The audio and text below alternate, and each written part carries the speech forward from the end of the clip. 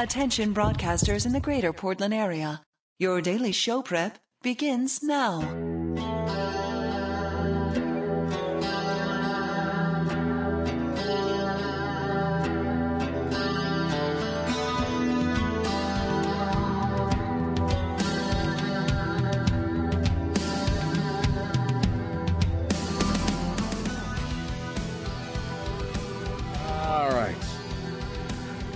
Why, hello there. It is 1 minute and 15 seconds after the hour of 5, and this the month of August in the year of our Lord, 2009. Thank you for coming along and making it part of your listening day. We are live from the plushly appointed and once again here and present in the great city of Portland, Oregon studios of Rock 101 KUFO. Thank you for joining us. It is Monday morning, so it's either very early or very late. That depends on whether or not you are me and whether or not you had any sleep at all last night, or whether you spent about 6.5 hours behind a squalling infant on a plane coming back from New York City, as was the case with myself. So more about that in a moment. Can you lower my microphone ever so slightly? Thank you. And good morning to you. It is Monday morning. It's the Rick Emerson Show. We are here. We are back. We are live. I am here alongside Tim Riley and Greg Nibbler. We'll be talking to Sarah X. Dillon later on. She is in New York for the next 48 hours. So before we do anything else, it is 503-228-4101 this morning, 503-228-4101. If you would like to engage with us telephonically, if you'd like to email, you can do that as well. It's rick@rickemerson.com, rick@rickemerson.com, Nibbler, Nibler, KUFO.com, or tim@KUFO.com. And our man Brent is on the phones today, ably assisting us as only he can. You can also text if you like. It's 520-51, 520-51. So we've been off for, like 7 days? Something like that? 8 days? Yes. It's all just a big blur. I think our last day, I'm not going to go back and do like a whole reverse abacus on everything and try to figure it out, but our last day where we were all here was like 10 days ago, was 2 weeks ago on Wednesday or something like that, and then you were gone for a couple of days, and Dave Schmidtke had stepped in, and then Sarah and I were gone, and Greg was gone all last week, and you were here hosting all the best of segments. Isn't that right, Tim Riley? I believe that is correct, yes. Right. Hey, by the way, I brought you a present from New York. You're kidding me. No, I'm not kidding. You didn't have to. No, and it's not only a present, but it's an aural aid as well. There's an auditory element to it. Oh. So it makes noise, and we'll get to that here in just a bit. So we'll be recapping kind of in a vague, overarching way a lot of the stuff that happened last week while Greg and Sarah and I were all in New York. I mean, apart from whatever sort of paranoia-inducing master scheme we were clearly there for. I mean, everything else was obviously a front. So we'll get to all of these sort of ancillary stuff that we did. We've got Mad Men recap coming up today, speaking of New York. So I myself, it is now, as I'm speaking these words, 5:04 a.m. I just finished watching last night's Season 3 premiere of Mad Men about an hour and a half ago because my plane got in at PDX at around midnight. I got home at around 1. I took a shower. I unpacked some of my schmutz, and then I grabbed the DVD of last night's Mad Men and last night's True Blood. I came here to work, and then I've been sitting in my office like a nerd watching Don Draper drink martinis and that hot Jessica Vampire chick roll around in a bed with that Hoyt douche. So that's been my morning so far. So we'll recap Mad Men today. We'll talk about last night's True Blood episode. Christy Turnquist from the Oregonian is going to join us today. We'll talk about the weekend box office at which District 9 reigns supreme. We'll have a pair of tickets to KUFO's Summer of Rock Part 3, the Pedal to the Metal Tour. What else? Jackson. See, now I don't even know what we've done and what we haven't over the last week or so. All right, Tim, do you have this thing about this guy groping Minnie Mouse? Yes, did that last week. All right, well, we're going to do it again anyway because I didn't hear it. Do you have this thing about Michael Jackson's body being frozen? I do not, but I had it somewhere, but you can do it. All I don't right. want to take the glory away. Awesome, thank you. Do you have this thing about where Kiss is releasing their new album? The answer may surprise you. No, I don't have that one. All right. Genius. Do you have this thing about Battlestar Galactica? No. Oh, fantastic. Do you have this study about Twitter? I have it somewhere. All right. And finally, this. Do you have this story? And I'm praying to the God of my understanding that you do not. Now that we're back and we're live, everything depends on this. My whole mood depends on your answer to this question, Tim. Mm-hmm. From this moment on, it's either it's triumphant glory or it's desperate, fail-coated shame.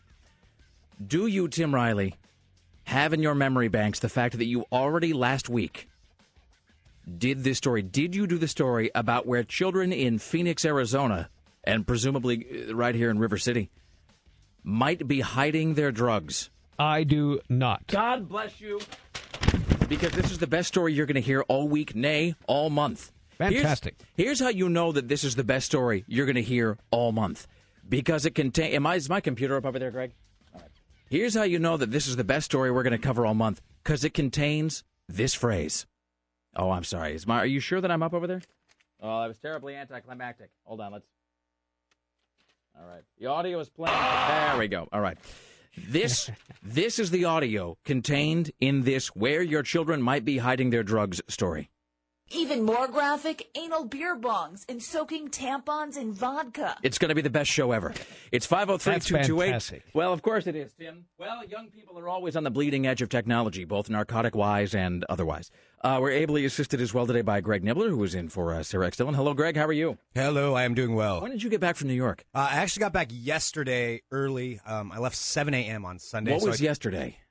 Sunday. Today's Sunday. Monday. Yesterday was Sunday. So you got back what time, Portland time? Portland time, I got back at 10 a.m., but I hadn't slept at that point since 8 a.m. Friday, Awesome. Something like that. Yeah, Wow. I don't know. It was insane. So, and I apologize. I'm not going to keep referring to things and being New York time, but I got to try to figure out. So right now it's 8 o'clock in New York, which means that I've been up right now for 23 hours. So there you go. Not a full day yet because I don't have the stones for that. But we're at the 23-hour mark. So all of that is coming up today, and we'll start things off at the news desk with your personal savior, Tim Riley. No, that's totally wrong. That's entirely made all out right, of fail. Well, I'll start with that. Wait, no, hold on. I don't feel need it. No. I feel it. I feel a good thing coming down the pipeline, right? Yeah. In the news with Tim Riley. Good morning, everyone, from the KUFO News Center in downtown Portland, 5:06.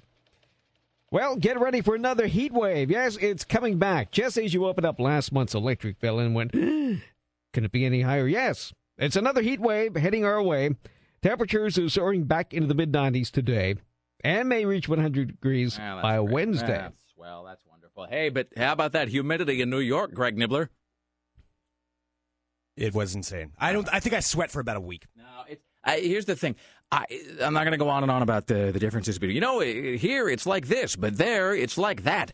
I will say that it's like the heat is sort of following me around because we had that, the whole hot apocalypse thing here.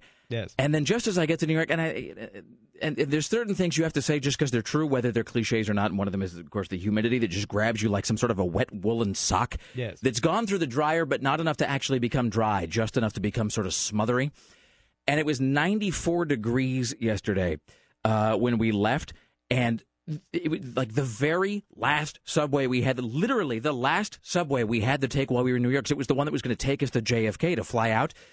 The last train was the one that we waited for probably 25 minutes in the subway where you realize that you're just basking in the assembled sweat of like 85 years worth of New Yorkers.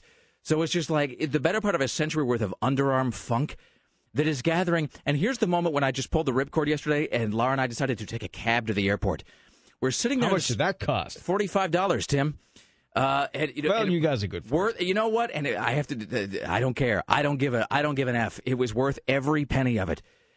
Because we're sitting there in the subway and it's 94 degrees outside, and you think, well, it's underground. It's it's subterranean. It's going to be cool. Not so much, because everybody goes down in there and and New Yorkers just stink. They just stink it's like one big giant swampy ass. And that's your phrase, Greg Nibbler, that I'm now hijacking as my own, because there's no other way to describe it. It's like you're just in a huge, giant, sweat-covered ass the entire time. It's just filth and rot and horror and pain and disgust, but then coated with this sort of viscous goo all the time. So we're there in the subway, and I'm looking up, and it's not cool. It's hot. It's humid. It's damp. It's musty. It's disgusting. You realize everybody there has just got just a horrible mildew-filled perspiration coming out of every pore on their body. And then I look up at the roof, like the ceiling in the subway, and I see that there are actual stalactites. I mean, actual, real, honest-to-God stalactites made of I don't know what. I mean, that's the other thing is we're sitting there, and I don't mean stalactites like it was dripping water. I mean like actual stalactites that have started to grow down from the ceiling the inside of the freaking subway tunnel. And so Laura and I had a good 5-minute discussion about, like, what are those stalactites even made out of? And I mean, and when we couldn't come to any sort of a reasonable conclusion, that's when we decided that we were getting out of there. And I was paying $45 to take an air-conditioned cab to the airport, and it was worth every moment of it. All right, let's do one more here, and then we'll get caught up around the corner. I-405 reopening now after being closed all weekend for resurfacing. 130 worked around the clock to get that job done. So things are getting back to normal. All right, so we got a ton of stuff to get to. We're already behind, and we barely even started Monday. So coming up today, we have Jackson Watch. We got a double Geek Watch coming up. Mad Men recap. We'll talk about last night's episode of True Blood. Christy Turnquist from the Oregonian will be here. We'll talk to Sarah Nibbler. What happened in New York? Sarah Dillon and Greg Nibbler is here as well. You stay there. We're live from Portland. The Rick Emerson Show on Rock 101 KUFO. Broadcasting in color. Huh? Yeah, that's right. Who's rigged now, Mr. Riggy Man? The Rick Emerson Show returns. Live from beautiful downtown Portland, Oregon, it is the Rick Emerson radio program. Thank you for joining us today. It's 503-228-4101. 503-228-4101. Recently returned from my 8-day excursion to New York City. Greg Nibbler was there as well. Sarah X. Dillon is still there. So she is there today, tomorrow. And then, so let me see. So it's 5 o'clock now. It's like a story problem. So it's 5:30 now. I got in about 5.5 hours ago. So she will be getting in Tuesday night around midnight and then coming straight to work. So on Wednesday, she will have had no sleep. So it's going to be just a fantastic week all the way around.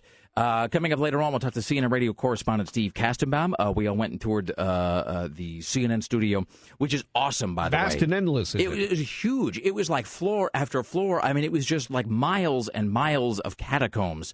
And everything there is red and white and blue and glass and shiny, and all the women are hot, and they're all about 22 years of age, and they're all right outside Anderson Cooper's office. I mean, Greg, you were there. You saw it. Oh, yes. It was incredible. I mean, it was just, and here's the best part of the entire trip. First of all, I didn't get any FaceTime with Anderson Cooper, so let's just leave that disappointment in our wake right now. Were you there just at the wrong time, or does he not appear in the hallway? I don't think you're allowed to look at him. I think he's like a Heisenberg a proton, where it's like if you try to see him, he arrives in like a canister, like the drive-in bank. Exactly. Anderson Cooper's here. So there was Anderson Cooper, but we weren't allowed. Now I'm just going to be picturing him jammed inside a little vacuum tube like a cylinder. There's Anderson Cooper, who we weren't allowed to speak with, I think. And then there was Lou Dobbs, who's there, but who I guess, I'm sorry, I hate to reveal it, who nobody apparently likes to talk to. So because I get the feeling he's just very brusque, and he's just all about it. He's all about the story. He's back there pounding on a Smith Corona or an Underwood or something. So there's Lou Dobbs and his huge teeth were back there, and we just, we were just busy looking for Anderson Cooper. But I sent out like a Facebook, Twitter thing, whatever, about this, that in the area, in the bullpen outside Anderson Cooper's office, it's just like hot blonde girls as far as the eye can see. It's astounding, or perhaps not so astounding. Anyway, so Steve Kastenbaum gave us the whole tour, but I will say, far and away the standout, apart from meeting Steve himself, because, Jim Roop has been here and Lisa Desjardins has come to town. And Steve is actually the last sort of, CNN correspondent that we talk to all the time. I mean, we talk to him a couple times a week that we've never actually met in person. So he gave us the whole tour, and I got to see, I did not touch or take photos of, but I got to see John King's magic map, which is that touch map thing that he was using, where he's going, Anderson, you can see that even if John McCain wins these 15 states and here, and even if the great Gazoo appears here and gives him the rest of the Electoral College, he still has a very, very tough uphill climb, Anderson. And so I got to see that map, because you can tell that they're just going to continue to rub it in Fox's face like forever, how badly they schooled them all through the election, because they've never remodeled. Everything there is still like red, white, and blue bunting. So excellent. It is. It's fantastic. So we have more on that. Plus, we'll tell you from what news story this soundbite comes. Even more graphic, anal beer bongs. Meanwhile, at the news desk, it's your personal savior, Tim Riley. In the news with Tim Riley. Good morning from the KUFO News Center, downtown Portland. 5:27 now. It's another heat wave, says the National Weather Service. Now, the temperature will soar back into the mid-90s today and will reach 100 degrees by Wednesday. Not happy about that at all, by the way. Yeah, it's bad.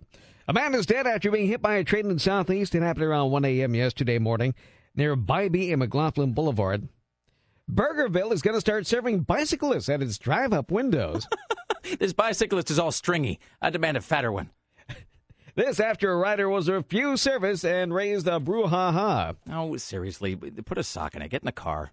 So it worked. The company's also toying with the idea of building dedicated bike lanes at its 39 drive-thrus. Well, they can do that, but otherwise, never mind. I've only been back like an hour. I'm not going to go cranked up about everything. I'm just saying, don't be a douche. Just park your bike and walk inside like everybody else. That's like when we were in high school and we thought it was really clever to walk through the McDonald's drive-thru because we weren't going to be bound by the man's rules about like who could use it and who couldn't. So just don't be a dick, huh? How about that? Here's Tim Riley.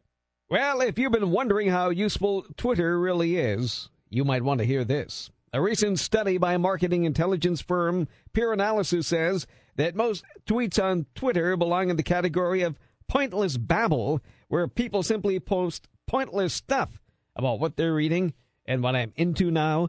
The survey was carried out over a 2-week period. Apparently, they studied this extensively, where almost 2,000 tweets from the public were analyzed. I have to tell you this, that I probably sent more of those like Twitter updates than largely, in my own defense, largely because they're linked to my Facebook page. And so when I send out a Twitter update, it goes directly to Facebook as well. So it's kind of like I can do two for the price of one.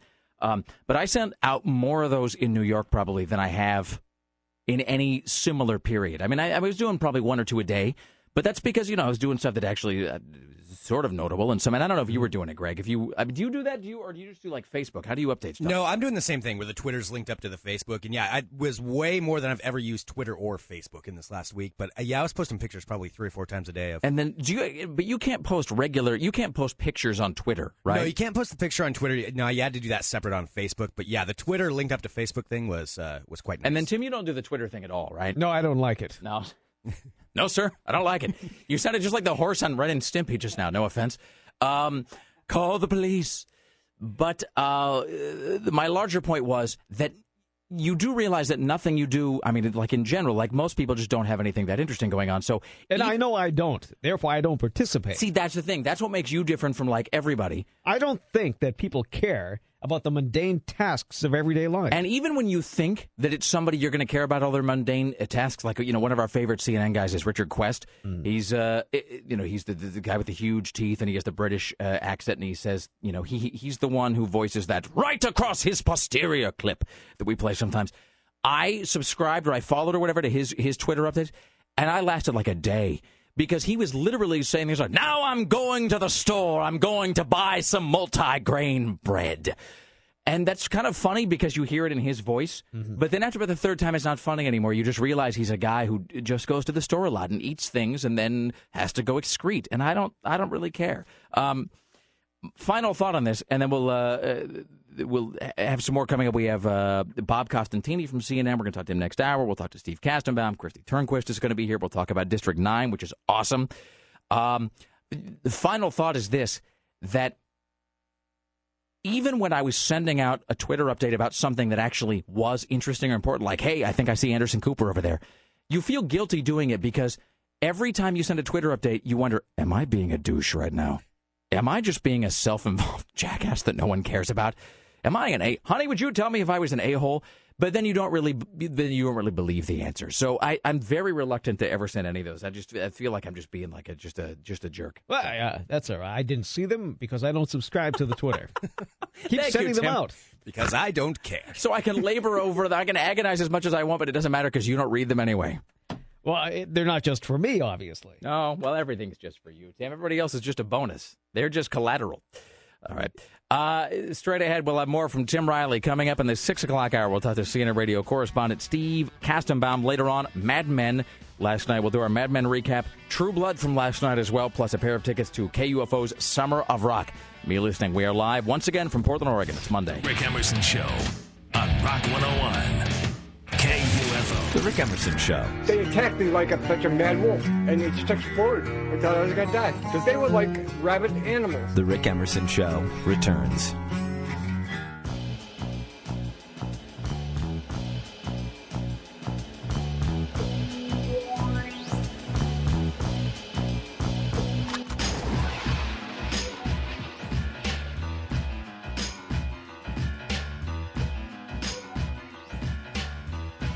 Live from beautiful downtown Portland, Oregon, it is the Rick Emerson radio program. Thank you for joining us. It is Monday. We are once again back here providing fresh entertainment to you, the huddled masses yearning to be amused. It's 503-228-4101. You can also text anytime, day or night, at 520-51, like some poor soul about 2 hours ago who was asking very politely if we play a song by Billy Gilman. You just keep listening for that, friend. All right, at the news desk, it's your personal savior, Tim Riley. In the news with Tim Riley. Good morning from the KUFO News Center in downtown Portland, 5:43 now. Okay, there's another heat wave on the way. We could hit triple digits by Wednesday. Is this going to be one of those things where it's 100 and whatever, but then it stays that way just for days on end until you forget any sort of joyous life you might have previously had? No, just till Wednesday. All right. I-405 is reopened after being closed all weekend for resurfacing. They actually did something. 130 people worked on this 24 hours a day. A Corvallis student has been caught driving 153 miles an hour. What kind of car was it? It was a Mazda MZ-26. That's a Mazda MZ-26. 25-year-old Christopher Gowdy passed a cop on the highway near Lost Prairie, and the chase began. He quickly lost control of that Mazda on an exit ramp. He's been charged with a laundry list of charges and has an extensive rap sheet for bad driving.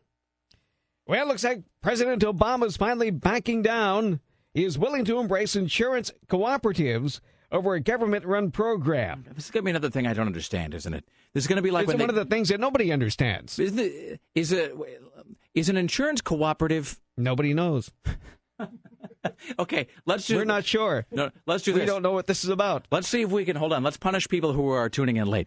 So everybody who's listening now, you will understand what's about to happen. The people who are just tuning in, this is going to be your tough beans for tuning in late. So, Tim, I'll ask you, and then you answer as though you understand the story. Tim, is this going to be like those private health care funds that we heard so much about a few years ago? Well, under this proposal, consumer-owned nonprofit cooperatives would sell insurance in competition with private industry, not unlike the way electric and agriculture co-ops operate, especially in rural states. I'm sorry, and I blew it halfway through by saying I don't understand. A consumer-run, not-for-profit healthcare co-op. That is what again? That is a consumer-owned nonprofit cooperative. This is like a bad brick building that's just falling apart inside. That's what that sounds like, right? That's like a place where you get clean needles if you hump some girl that has scurvy or whatever. Well, I wonder if this is what I was reading about last night. That Priceline is going to come out with a new service just for doctors, where you bid online for whatever you want. Are you making Kidney that transplant? up? No. I don't know which is better, if you're making it up and I'm believing it, or if it's real. Believe it because it's real. Are they going to have, what's his name, Bones doing the... That'd be great. I mean, it's a given, right? They have to have, what's his name? They have to have McCoy come out, damn it, Jim, I've got pus coming out of my eyes. It's going to be a Priceline for doctors. It goes online in September. That's fantastic. From the people who brought you Priceline. Or maybe it's not. I mean, look, no offense to Priceline. That's who I book most of my flights through. But I don't know that's a little terrifying, actually. Not so much because I don't trust Price. Here's the thing that's terrifying about it. I put my finger on it. If they have a price... You end up getting a heart transplant on 82nd? Is that... I get that now. Or rather, I don't... My goddamn insurance company sent me to 82nd to the dentist last time. How do you get all the worst doctors? I don't understand how you're getting these. Because my insurance company hates me. You had the same insurance company that I had. Well, sort of. Sort of. Well, in the sense that part of it's from my wife. Okay. So there's part of it. So I basically have two. I have one company that does my dental. I use one company just for dental only. That's the thing, basically.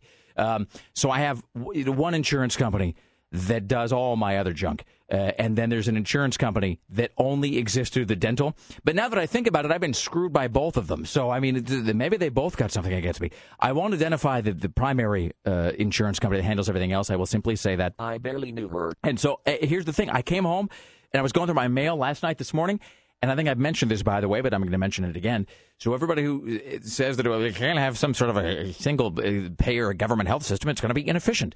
I went to have my bum skate looked at. I got this bad foot. I went to have it looked at like 9 weeks ago, and they still haven't seen me. They haven't even set an appointment. They haven't even told me when I get to go sit in a room with the guy who will eventually do. And keep in mind, this is like actual private company, capitalistic insurance companies that I'm dealing with for this. It's like 9 weeks. They haven't even looked at the thing yet. What if I had just like alien eggs coming out of my foot or something? There'd be, I'd be hosed. They would have no way to know that because they haven't bothered to assess it. My dentist, that's a whole other kettle of ponies because they sent me to 82nd, and I think I went to the same guy you went to, where I'm leaning back in a chair and there's water plaster falling off the ceiling, dripping in your eye, and the guy's wearing like relax. He's wearing like a plastic bib from Sea Galley. He's going, oh, there's a whole lot of blood. You got to rinse more. It hurt like hell, but you do it anyway. And I'm just like, all right. And then on the way out, they say, would you like those 3 teeth pulled? Of course, it's been such an enjoyable experience. Why don't I just lie back without any painkiller and let you pull out all my teeth? Who wouldn't want to come here? What were we talking about? Oh, so here's what terrifies me, though. I actually would trust Priceline, but it's terrifying that I would trust them over like anybody who's dealing with my health care now. Anyway. Well, you'll probably like this co-op. Yeah, I'm sure I will. So what is it? How does it work? Nobody's sure. Okay.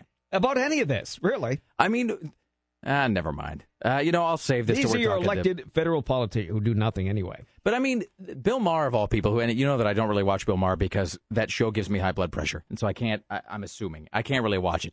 So I just, I go home and I try to watch things that are soothing. But Bill Maher said that thing. He was comparing Obama to W.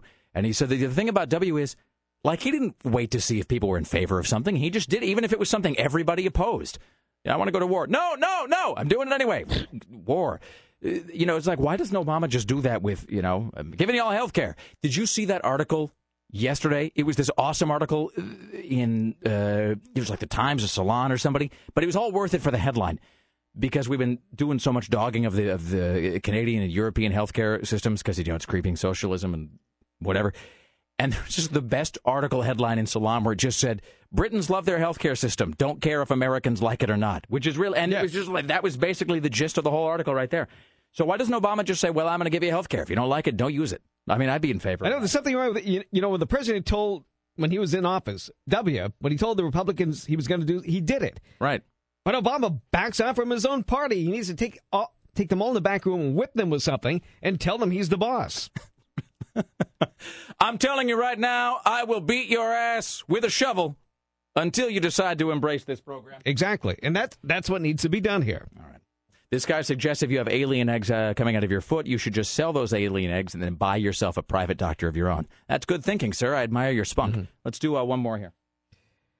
Jury has found John William Moyer guilty of groping a woman playing Minnie Mouse at Walt Disney World. Is Minnie Mouse some sort of a sexual game? I guess so. He was convicted of misdemeanor battery.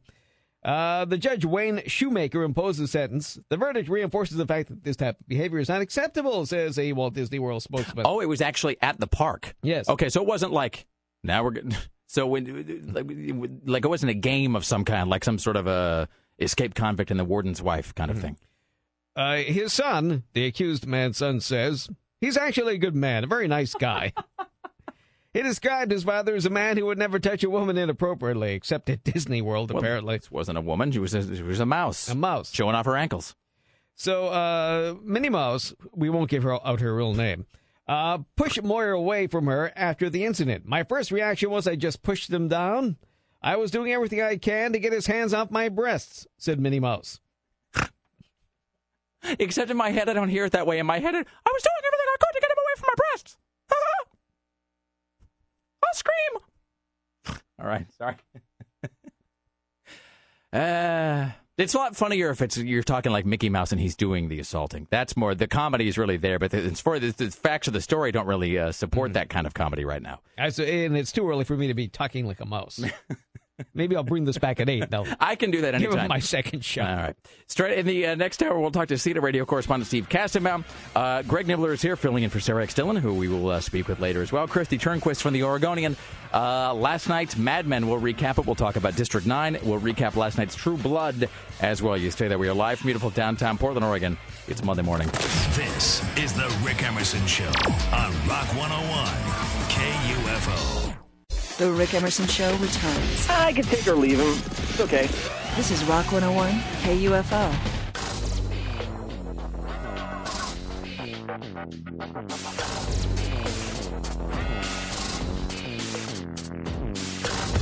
Live from beautiful downtown Portland, Oregon, it is the Rick Emerson radio program. Thank you for joining us today. Coming up at 6:20, we'll talk to CNN radio correspondent Steve Kastenbaum from New York City. So we have some great video. I haven't been able to post it yet because I think he's got to get like official clearance or whatever. But we toured the place where he does his live shots. And we talked to Steve Kastenbaum in New York. He's in the sort of radio department, which is plush, by the way, and extensive and goes on for miles and miles. Not at all like a small sort of closety room. So we got to see everything there. We filmed that, and then he took us on the tour of the CNN building, which is like, how many floors would you say it was? I mean, it was like 5 or 6 or 7 floors. Yeah, we were going constantly back and forth that elevator. Yeah, it must have been, I would say 4 or 5. And it's in the Times or the Time Warner building, which is itself massive and has huge sort of Woody Allen-esque view of Central Park and everything. So it's pretty great. I got some film of that. We're going to try to get that posted later on today. But we'll talk to Steve Kastenbaum coming up later on in the hour. We'll talk to Christy Turnquist from the Oregonian at 7 o'clock. We'll do the weekend box office wrap-up. We'll talk about District 9. We'll do the True Blood wrap-up at 7:20 and at 8 o'clock today. And we'll talk about last night's episode of Mad Men. And before I do anything else, before we even go to the actual news desk, Tim, I would like to do 2 things here, 2 small bits of business. One, to remind everybody that coming up later on, you'll hear the news story that contains this soundbite. Even more graphic, anal beer bongs and soaking tampons in vodka. I'm going to admit right now, by the way, that the rest of the story is sort of anticlimactic. That really is that's the money line there. But, Tim, because you're a crucial part of, everyone's day and everyone's lives, and I don't like for you to think that these things are ever taken for granted, I bought you something in New York. Seriously? Yes. What category would this fit under? You didn't have to, of course. It's an amusement. An amusement? A party game or something I would do by myself? Well, I think it's meant to amuse one in solitary. Okay. All right. I bought you a plush toy. Plush toy. It is in fact it is an alligator with a top hat who plays the accordion. Oh, that is very nice. No, but you don't know the half of it. Hold on. Make sure my mic is up. Hold on.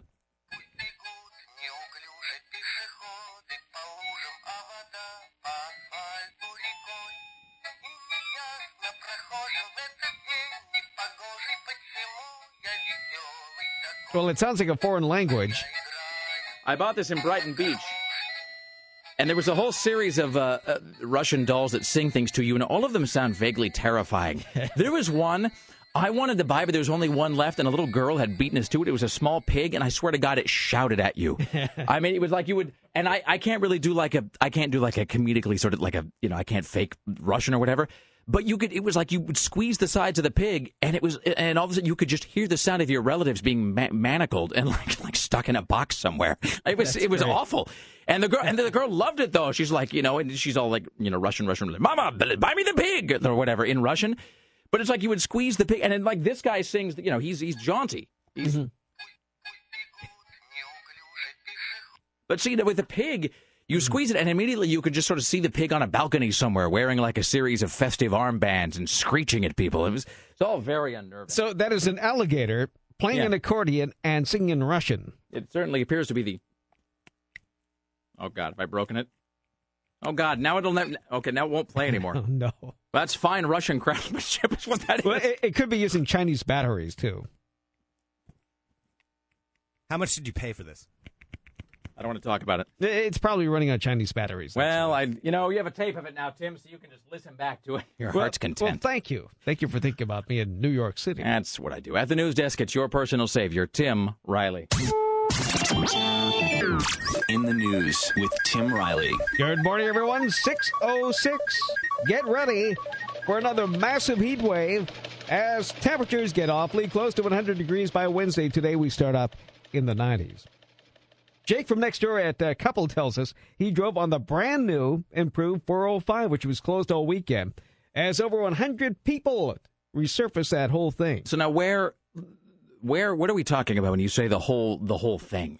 Because the 405 is, it's sort of massive. It's hundreds of miles, isn't it? No, you're thinking about 405 in California. But here's a dumb question. They're not connected, right? No. It's not like you couldn't get on one and just drive all the way to this one. Correct. Okay. So how much of the 405 here was redone? Maybe 5 miles. Well, that's a lot, though. Did they do it? But they did it all in one weekend? Yeah, most of it. That doesn't even I seem noticed possible. parts of it weren't done, but the lion's share of it were done. Excellent. Good for them. So 405 stretches from the Interstate Bridge Right. all the way to the 5 southbound. Okay, well, that is impressive, So a good actually. chunk of it. And that is not to be confused with the 405 in Seattle, which was also closed for the weekend to be refurbished. But, I mean, if they were able to turn that around, so you said they just, like, worked around the clock on Yes. it? Okay, see, there you go. That's government doing something right. Because it's like going to the dentist. Just get it all done at once. Just if the teeth have got to be yanked out and paved over inside my head, you just do it all in one visit. I don't care if I can't talk for the next week. I just don't want to be going back over and over and over again in a bunch of sort of lingering treatments. That's the way they ought to treat with roads. By the way, somebody has clarified why Laura and I were sitting there waiting for a subway last night, this morning, finally gave up and we took a cab. This guy says, apparently debris was falling. This is great. Apparently debris was falling out of the ceiling and crashing onto the tracks. So there you go. So this is the same train that I was trying to take. So things were just sort of... Hey, let me ask you this. One final question here. Yes. About that subway. If you're underground, it is a subway, and that car has to be fixed or repaired, like it's got a bad axle thing or whatever, where does it go? Where do they take that to be fixed? I don't know. That's a good question. I mean, do they have See? like a subway? There must be some underground cave. That was my question. There's only two possibilities. There's an entire, like, mirror world underneath New York where they have huge garages, but think of how massive they would have to be. Or there's, like, a garage somewhere, like, in Queens where they just take the thing, but how would they get it there? Aha, see, now you're all going to think about it, too. Well, it does go above ground. I know, but how would they get it off the tracks? What could even be big enough to carry that thing? Oh, that I don't know. See, there you go. All right, welcome to my hell. Straight ahead, we have more from Tim Riley. We'll talk to CNN radio correspondent Steve Kastenbaum. We'll talk to Sarah Dillon later on today. She is in New York City. We'll have last night's Mad Men recapped, last night's True Blood, and we'll talk about the weekend box office as well. Stay there. We're live from Portland.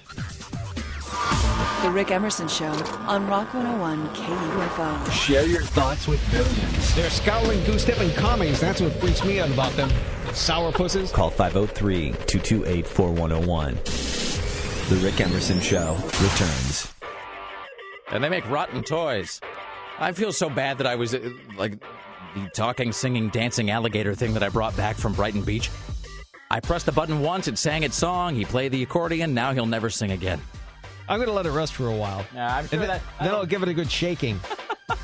That's how they do it in Russia. You stand for 2 minutes, then you dig or I shake. All right. It's 503-228-4101.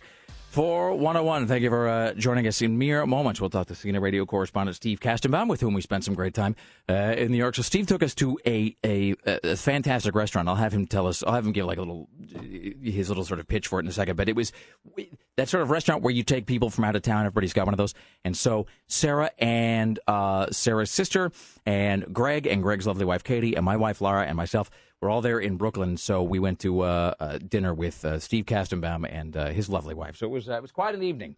And then we ended up walking to like 3 or 4 different bars, and I can't even really, the whole night is sort of a blur to me. I can't really remember where we stayed or for how long. It's all just kind of one big wash of noise. Tim Riley, what headlines are we following for the good people of Portland today? Well, President Obama's giving up on his public health care thing, and now they're coming up with something else that nobody understands. Levi Johnston says he's okay with having a gay fan base. Binge drinking isn't for just college kids anymore. And imagine a 1,200-pound cupcake. Hold on, I'm imagining it now. Okay, done. By the way, in other news, Levi Johnston has a fan base, like of any kind. Let's welcome now to the Rick Emerson Show from New York City, CNN radio correspondent Steve Kastenbaum. Hello and good morning to you, sir. Hey, Rick, I don't hear you. Oh, wait, hello? And am I Bet feeding... you can hear me, but I don't hear you. Hold on a second. Greg, am I not feeding the phone for reasons? Hello. Okay, it's all very... I'll just keep talking here, and then I will... It would be a shame if I'll just I don't hear you. keep speaking, and all right, there we go. Hi, how are you? Now I feel better. That's right. There was somebody in here pressing buttons earlier. They'll be found and beaten. Yeah, as they should be. All right, how's life, my friend? How was the rest of your weekend?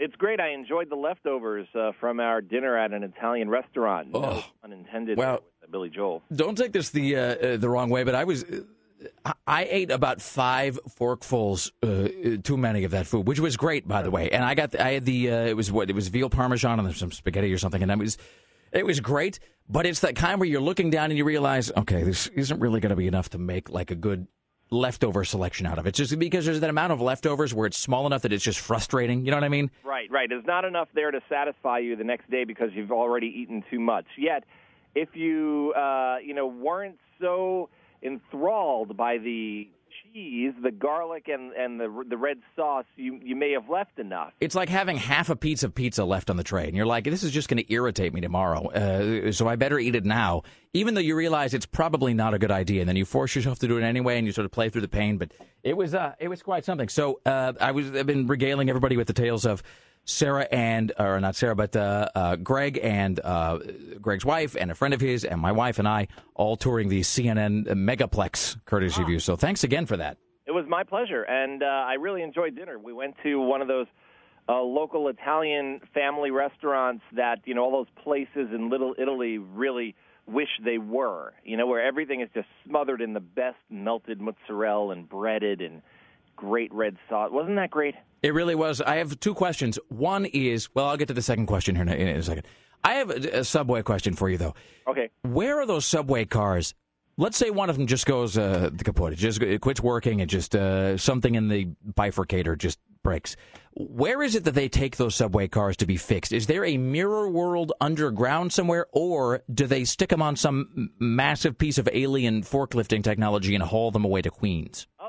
They actually have rail yards at the end of the lines on most of the subway lines.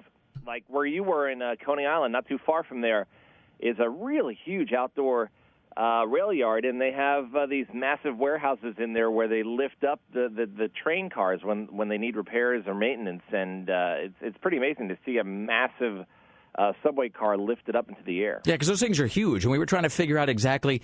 Because I would like to believe that there's just this subterranean labyrinth of garages and mechanics and guys named Snuffy who are just sort of sitting around, with overalls on waiting to fix stuff. But I didn't think it was probably the case. I'm sure there's a guy named Snuffy, but they're at the end of the line. It's not like it's under Manhattan. Second thing. So Laura and I are waiting for the train yesterday to get to the airport, a train that would never come, by the way, because as I read this morning, apparently sections of the ceiling were falling out somewhere, and so they decided to put the kibosh on that particular line running. But we were sitting and we're looking at these stalactites that are forming on the ceiling down in the subway tunnel, and we were trying to figure out exactly what would be forming those, and we never really did come to any sort of conclusion. Can you weigh in on this? Isn't that cool? In some areas, the groundwater still seeps through into the subway. The subway was built, a lot of those tunnels are well over 100 years old, so they didn't have the technology back then that we have now that enables you to pretty much make a tunnel watertight.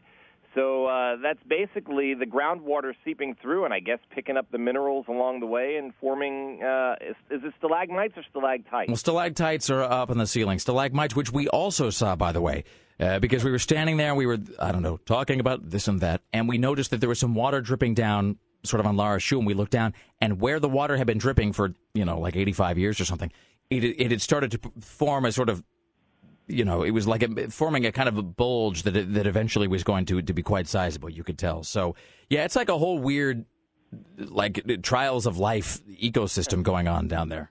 Oh, yeah. I mean, there were always, like, people living in the tunnels in the darkest recesses of Grand Central Station's tunnels. They have these homeless outreach crews that go out there and look for them a couple of times a year, yeah. I saw that movie, there's that documentary Dark Days, which is all about those guys who just, for 10 years lived down in these weird tunnels that are off on the outskirts of the unfinished subway tunnels down there, which is just fascinating and terrifying all at once.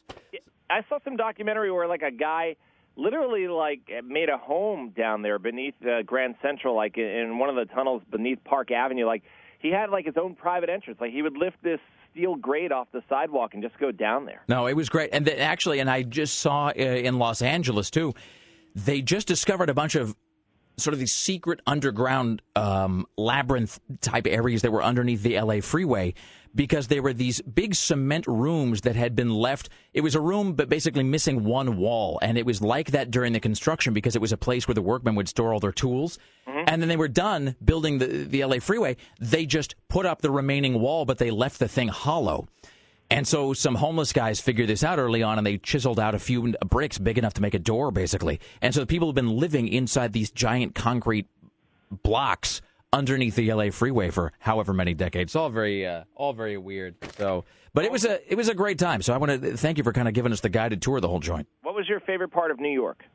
Oh man, I don't even know. I have to say, because I am just such a big Tim is attempting to coax sound from this plush toy that I bought for him at Coney Island. It is an alligator wearing a top hat, holding a guitar, an accordion, and when you squeeze the alligator or shake it vigorously and angrily, as Tim is now doing, it sings a song in Russian, and it worked really, really well in the toy store. Bought it, laid down my rubles or whatever, brought it home. It worked once about 15 minutes ago in the studio. It's never worked again. It's now completely quit working. I'm sure there's a lifetime guarantee. But I will say that because you can bring it back the next time. Do you have the slip? I'm sure the shop would have no problem with that. Yeah, I'm sure. Can I just tell you this? But here's an awkward moment. So we're at Coney Island, that's the whole area, and there's a lot of, it's a lot of Eastern European culture there, and so as the demographics sort of change, we went into this one store because it was, it was like a shoe store or something, and Laura's like, let's go look at shoes. And I walk in, and the proprietors of the store obviously had immigrated to America, and along the top, along the sort of along the perimeter of the ceiling, they had for sale a whole series of what I can only call sort of propaganda posters from the Cold War. And there's something really specific about Soviet artwork, and especially about Soviet military or wartime or propaganda artwork, where it's always like a Cossack in like a big fur hat pointing at you. And and in his other hand, he's got a sickle, and then he's standing on a globe, and then there's a bear doing something behind him, and then it just says like "Nakwada" in like huge letters, and it's always very frightening, and you want to do whatever it is he's saying. So we didn't understand what any of these propaganda posters said, and I was going like, well, that one looks like he's sort of shouting at me to not talk about something, but I can't tell, maybe, or does he want me to drink a beer? What am I supposed to do? And the only people in the store, they were all like 50 years of age, and all speaking Russian, so obviously, not born in America. And Laura and I had this whole weird, like, awkward decision-making process about, do we ask these Cold War-era Russian immigrants to speak the propaganda poster text aloud to us? And then we opted not to at the end, because if it was like, well, what does that say, Mr. Russian guy? It says, death to Yankee American pig dog scum, and then it would just, and then it would just be a weird silence after that. Yeah. There's a lot of interesting things going on down there in Brighton Beach, right next to Coney Island, because of the culture shift to Eastern European over the last couple of decades. Yeah, it's a fun place. I will say, though, that there was because I was largely raised by the television as a young person, so a lot of my highlights were actually seeing some of the stuff that I'd only seen in media up close. I saw at Coney Island, there's that Wonder Wheel, which is in the movie The Warriors, the Walter Hill film. And then in Queens, I saw the house that is used for All in the Family. It's the house in which Archie and Edith Bunker lived. That's awesome. It was great, and across the street from a cemetery, which I never knew. See, and I had no idea either. And how could they not have? Shocked. During the whole run of the show, they never mentioned they lived across the cemetery, which I thought was an especially sort of great and poignant sort of touch of appropriate in a strange way. I was never able to find the building where Mr. Drummond takes Arnold and Willis to live on Different Strokes. That was one of my goals. That and the Jeffersons high rise, but maybe next time. I think that's on the Upper East Side, the Jefferson's high-rise. I'm pretty sure it's like along 2nd Avenue, but I don't remember where. Does it make you sad when I come to one of the greatest cities in all of the world, and it's a city rich with culture, and it is, decades and decades and decades of art and science and and exploration and innovation, and I just want to come see like the building from that Gary Coleman lived in? Oh, no, I think it's a lot more fun. In fact, I realized after you and I had parted ways on Friday night that I could have taken you to the other end of Smith Street for an area that was used in a scene for Goodfellas, and I totally forgot. Do you remember when Henry Hill's wife is going to see Robert De Niro's character, and he's at a warehouse? Oh, come in and look at the dresses. You come in and look at the dresses. No, come on. No, come on. No, come on in. No, that scene, was shot at this warehouse all the way at the end of Smith Street under the subway. Now I have to go back. Now this is like leaving something behind at a chick's house. Do you have a reason to go back? Now I have to go back to New York. Okay, we'll have you. On that note, now I'm already woefully over time. You're on this week. We'll talk more. We'll talk. Okay. My people will call your people. Sounds good. All right, thank you. CNN radio correspondent Steve Kastenbaum in New York City. All right, there you go. Straight ahead, we have more news from Tim Riley, ladies and gentlefolk. Coming up at 7 o'clock, we'll do our recap of the weekend box office with Christy Turnquist. 7:20, we'll talk True Blood. And coming up at 8 o'clock, Sarah Dillon joins us from New York City. Stay there. We're live from Portland.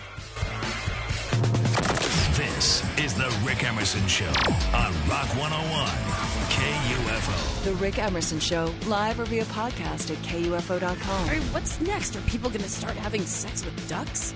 When can that start?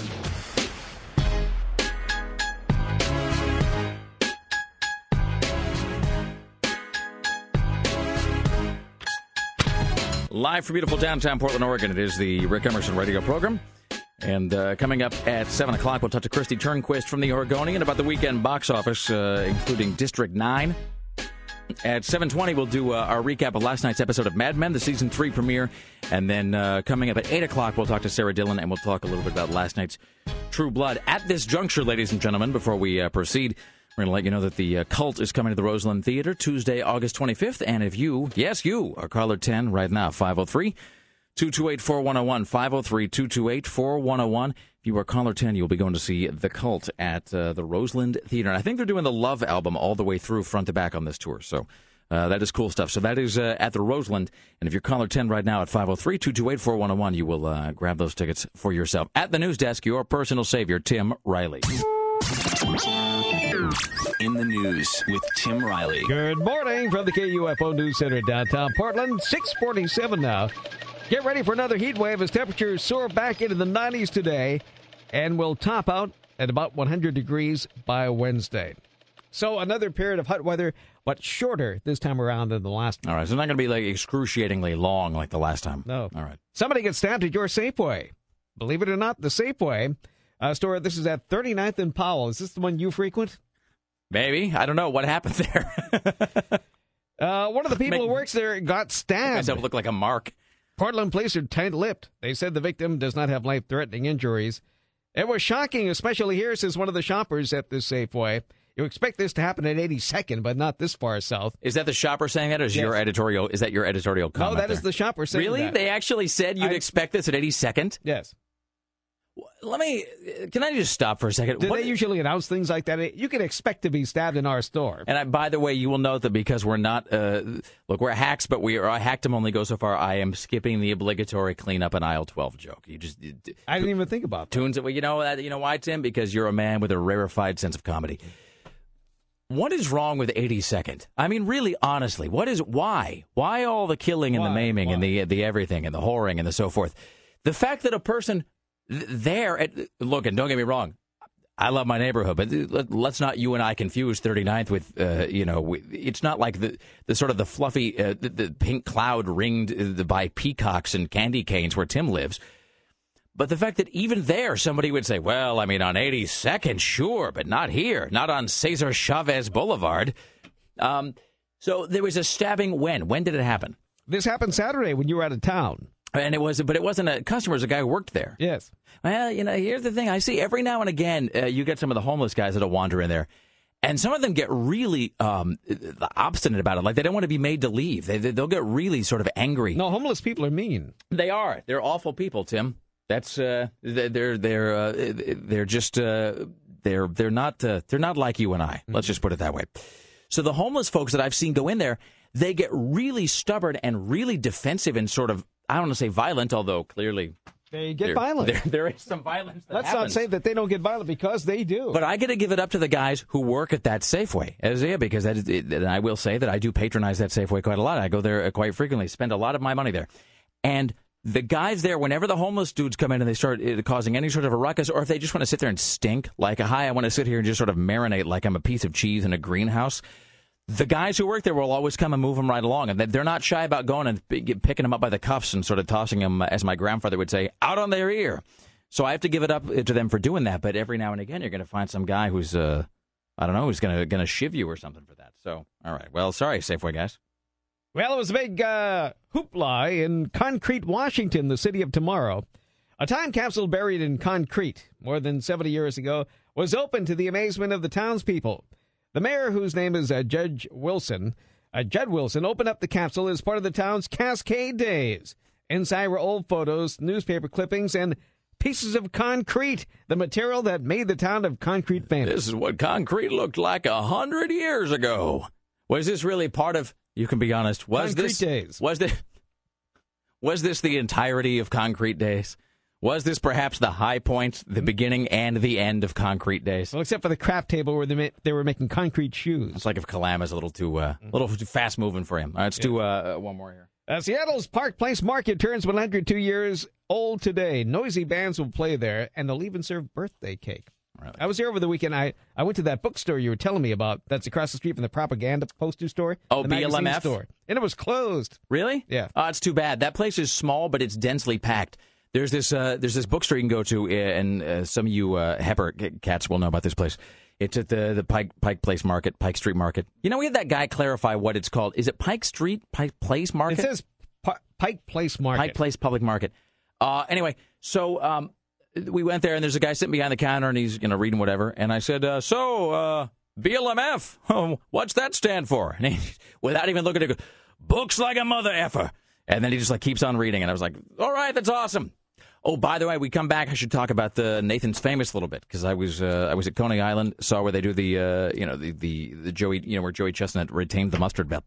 Coming up at 7 o'clock, we'll talk to Christy Turnquist about the weekend box office featuring District 9.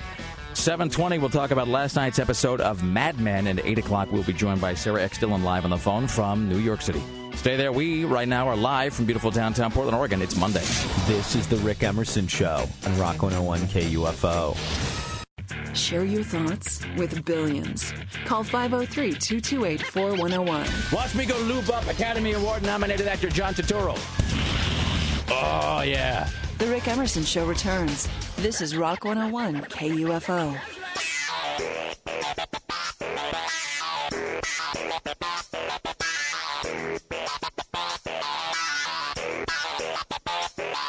Live from beautiful downtown Portland, Oregon, it is the Rick Emerson radio program. In just moments, we'll be joined by Christy Turnquist from the Oregonian. We'll talk about the weekend box office. 7:20, we'll talk about last night's episode of Mad Men. At 8 o'clock, Sarah Dillon will call in from New York. She is there today and tomorrow. I will let her... Here's the thing. I have this sort of virtual envelope that is sealed, and it contains some Sarah Dillon anecdotes that I either know about or sort of have heard a little bit about, but that I can't really discuss until she gets back on Wednesday. One of them is that she was caught in the middle of a bar brawl where everybody was wielding baseball bats. That really is all I know about that. And there's apparently something to do with a huge insect that she found somewhere. And I think there's photos of that. We'll also talk about True Blood next hour. That's coming up at 8:20. And Tim Riley will have a smattering of stories that I missed last week. So big things that happened while I was gone. So, Greg Nibbler, you are sitting in for Sarah Dillon today and doing a splendid job. And then Brent is over there filling in for you. And I'm looking here and it says... Guy on line one has story about finding Hitler statue in Italy. How good do you feel about this call? Really? Kind of a maybe? Like on a scale of 1 to 7, how entertaining do you think this call probably is? A 6? Well, that's pretty high. But you get a so-so, but it's a 6 out of 7? I don't understand you. All right, well, now I got to do it. Hello, hi, you're on the Rick Emerson Show. Sir, madam, as the case may be. Please to tell us the story. Oh, hi. Morning, Rick. Morning, guys. Hello, hi. My name's Peter, and I heard your propaganda story when you were back east this morning. Yes. And so to kind of coincide with this, I was on my honeymoon.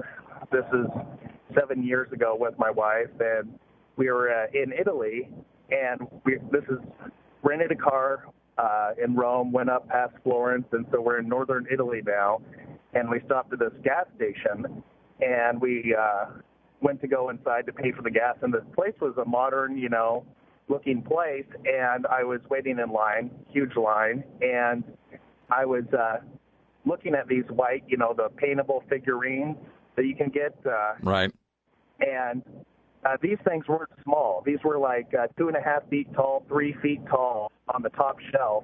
And these guys are doing like waving or something like that. Then I realized, oh my God. They're waving or something. Was it sort of a jabby kind of a wave? No, they were like saluting, and It was like almost like my eyes were adjusting, or I wasn't believing what my eyes were telling me because. So the gas station was just selling Hitler statues. Yes. But like you could paint with your family, for a good time. Yes, that you sit down with your kids and you paint Hitler and Mussolini, these 3 figurines, on your coffee table. Collect the whole set. Seriously, do they have like one next to that where it's like Pol Pot and Stalin and Mussolini playing poker? And then they had these on the top shelf. I mean, these were like the highly priced ones, and then they had other cutesy ones put down below, like bunnies and horses and other things that you could paint like that. John Wayne Gacy. Yeah. These were the prized ones, and I just couldn't believe it. And what has it been, like 60 years? Did you ask the guy, like in whatever language you go, like, hey, what is up with that? My wife, she speaks Italian. But I was like, oh my God, what are you seeing this? And she was like, yes. And she was like stunned, and she wouldn't even. But see, I don't think I could restrain myself. I think I'd have to ask the guy, like, hey, so Hitler, how's that stuff? Does that move? Why? Why would you be selling that and not like baby on board things? I mean, can there really be? It just seems like that's merchandise that's going to. That's not really going to pay for itself, I would think, in terms of, your return on investment there is minimal in many, many, many ways. Yeah. But, I mean, the creepy thing about it was one of the guys that worked there. Was the Hitler part? He was like this little sawed-off German-looking fellow. And, I mean, he was very old. What German-looking fellow? He was saluting? Bright blue eyes, and he comes up to me, and he sees that we're like looking at the statues, and we're talking to each other, and we're looking at the statues, and we're obviously American, and then he starts looking us up and down, and he starts laughing, and he's like right there, in my face, like laughing, and the guy's barely, not even 5 feet, and I it was just, we're like, what? Yeah, please don't take this the wrong way. We have to end this call. You're creeping me out. Not you personally, you understand. I'm sure you're not a Nazi. Totally creeped out. All right. Excellent. Thank you, sir. All right, there you go. All right, and okay, we're done. Hello, Christy Turnquist from the Oregonian. How are you? I'm fine, and welcome back. It's really good to see you. Sorry about your juxtaposition to a Nazi story there. No reflection on you. That's okay. I'm used to it. Hey, speaking of guys who look like Hitler, though, so weekend box office. So let's talk about. Did you see District 9? I haven't seen it, but I really, really, really want to. Anybody? Am I the only one? No. Am I the sole person who can relate to the average American today? Yes. No, I was gone all Sad weekend. State of affairs. Brent, District 9? All right, can we get Brent's microphone up over there? All right, does Brent know how to... Don't take this the wrong way. Does Brent know how to use that microphone? He does not. And right, there's a lot of buttons on it over there. That would be my fault. All right, well, never mind. I'll explain that to him. All right. On a scale of 1 to 7, you can just hold up your fingers again. All right, 6. All right. District 9 is awesome. It's fan-freaking-tastic. It is amazing. What's it about? It is... I almost don't want to say too much. I won't reveal any more than is in the trailer. It is about... It takes place, it's retrospective. It takes place as a retelling of past events, sort of documentary style. But it posits that 20 years ago, an alien spacecraft, not unlike an Independence Day, huge spacecraft kind of just descends into the atmosphere and hovers, and this is the interesting part, because you realize how acclimated you are to certain sci-fi conventions. It doesn't go over Manhattan, doesn't go over L.A., it just hovers over Johannesburg for like 3 months and just sits there. And then eventually we go up to inspect it, and it's full of aliens, and then the aliens get resettled in what is essentially a slum in Johannesburg. So they basically are in this walled-off compound in Johannesburg. And I think I've seen the trailer for that. But, I'll just leave it there because it's so not what I expected. I mean, it has elements of things you've seen before, like that movie Alien Nation that came out years ago, and, a little bit of the Independence Day thing, but way more serious. It's really, really, really good, and it doesn't talk down to you. It's not insulting. It's relatively free of cliche. It's fantastic. I can't recommend it highly enough. Well, what's sort of amazing about it is that, from what I've heard, it basically is dealing with issues of apartheid using this alien race. Yeah, you can read anything into it. You can, because it's set in Johannesburg, so there's all the sort of cultural import there. You can look at it and see Halliburton or Blackwater or any of those, because it's not the military that does it. It is a private military contracting security firm that is sort of the big bad guy. But it has everything. It's got great action sequences. The hero is not a saint. You know, everybody is sort of morally ambiguous in some ways, and he does look a little bit like John Cleese's Hitler. I saw a clip from the movie, and he does look a little bit like There's no getting around it, but it's really good. I can't speak highly enough. We tried to see Time Traveler's Wife. We actually had, because I have no independent thought, and I had tickets, but then I wasn't able to go. We had tickets and then missed it. Well, another amazing thing about District 9 is that it was made for only $30 million, and it's already made $37 million. Excellent. Estimated. And it's an example of, something that's imaginative, didn't cost a lot of money. It's from a director nobody's heard of, this guy named Neil Blomkamp, who's, he's only in his late 20s, South African guy. But it was very shrewdly marketed to take advantage of Peter Jackson's name, because he's the producer and Blomkamp is a protege of his. So it's encouraging that something that out of the ordinary managed to find the audience, and I think they did do a good job of sort of whipping up the fanboys. No, it's great. It, it's really awesome. And so let's do this. Actually, let's get caught up. We'll come back. We'll talk about Mad Men last night. Speaking of whipping up the fanboys, because that was the other big, huge pop culture event. Was Mad Men season 3 premiere, which you saw. So Tim Riley, Christy Turnquist, myself will talk about Mad Men season 3 when we get back. You stay there. The Rick Emerson Show is live from beautiful downtown Portland, Oregon. Don't go anywhere. It's Monday morning. The Rick Emerson Show on Rock 101 KUFO. Broadcasting in color. Huh? Yeah, that's right. Who's rigged now, Mr. Ricky Man? The Rick Emerson Show returns. Live from beautiful downtown Portland, Oregon, it is the Rick Emerson radio program. Back and live after about 10 days off, give or take. Coming up at 8 o'clock, we'll talk to Sarah X. Dillon, who is in Brooklyn for 2 more days. She's there with her lovely sister. That is today, tomorrow, and then she's back Wednesday. Greg Nibbler in for Sarah Dillon, and our friend Brent in for Greg today. Coming up at 8:20, we'll talk about True Blood, and then Tim Riley will have an overview of stories that we didn't really get a chance to talk about, but with my being gone and so forth. Tomorrow, I don't have time to do this today. Tomorrow we'll talk about my night at the, not like I was performing, but my night, I went to the Apollo Theater. I was headlining. And then I went to the Freak Show at Coney Island, which was, and I have video of that, by the way. It's not online yet, but that's going to be up. All right. We're here with Christy Turnquist from The Oregonian, and this is a good time now to discuss last night's season 3 premiere of Mad Men. So, Christy Turnquist, pop culture writer for The Oregonian, Tim Riley, newsman extraordinaire. Christy, we'll start with you. Your thoughts on last night's Mad Men season 3 premiere? Well, I was just reveling in every moment of it. I mean, it was like revisiting members of my own dysfunctional family to see all these characters again and to sort of, drop back into their lives and sort of see what the issues that are going to be sort of confronting them this season are.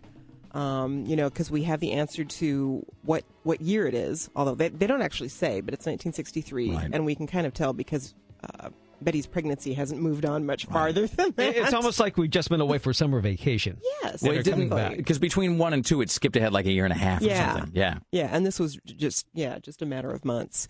And we've, they've sort of set the table for a lot of things that are going to be happening this season in terms of creating this rivalry between Pete Campbell and Ken Cosgrove. I love that Ken Cosgrove guy. He's just hilarious to me for some reason. Just the way he speaks, and he's got that really weird, clipped, really white guy delivery that is just, there's something about the way he does it, though, that he's more than the sum of his parts. I think we're going to see more of him. Yes, well, he is the published author. Wait, no. Is he the published author? Oh, that's right. Because much to the envy of what's his name, of the other guy. Yeah. Yeah. So I get the feeling that he's sort of like the stand-in for sort of a waspy, John Cheeverish kind of character. So he's fascinating. But I love Pete. Pete is just such a smarmy little bastard. Smarmy. I adore every smarmy bit of his smarmitude, and it was wonderful to just watch him, wriggle on the edge of this hook last night when he found out that he was going to be going up against Cosgrove. He's just such a terrible person. I've hated him since the moment he said, "It's a chip and dip," back in season 1. Now I'm going to get a gun. It's like that guy's bugged me for like... The chip and dip thing was actually a gift from Matthew Weiner's parents' wedding. Did you in read 1959. Did you read that same Vanity Fair article? Same Vanity Fair article. Let's talk about reading a Vanity Fair.